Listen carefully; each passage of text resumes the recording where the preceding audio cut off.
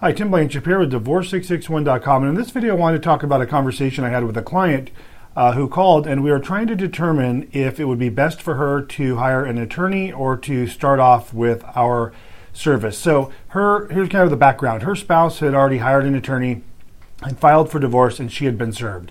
So her question to me was, obviously we may or may not come to an agreement, but at this juncture, should I just hire an attorney? So amongst talking about other things, we also started talking about the cost, about hiring attorneys, and that the retainers are anywhere from $5,000 to $7,500. And from a cost perspective, we're trying to see what would be the right decision for her. And in talking about this, she said, it's funny you bring that up. She said, my husband hired an attorney, paid a $5,000 retainer, just like you said.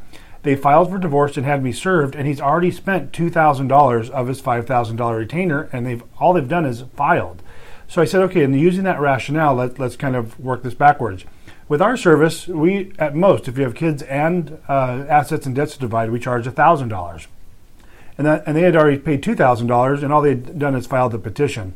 So the point of this is, what I told her is, look, if you want to see if we can get you through this for $1,000 as opposed to what your husband's doing, a $5,000 retainer, $2,000 of it already gone, and all that's been done is the case is filed, why don't we just get the ball rolling? We'll file your response. We'll do as much of the paperwork, get you as far as we can. Worst case scenario, we're 50% cheaper, even if we only filed the response at that point. So in doing so, she decided to use us, and we have filed the response, and we took, she paid that flat fee.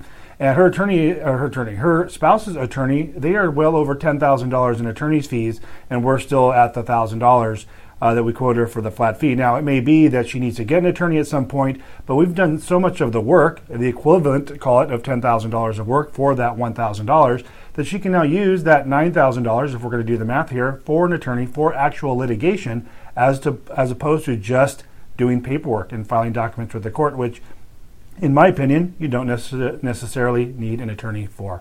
Tim Blanchard, Divorce661.com. If you have any questions, please give me a call, 661-281-0266, or go to Divorce661.com for more information.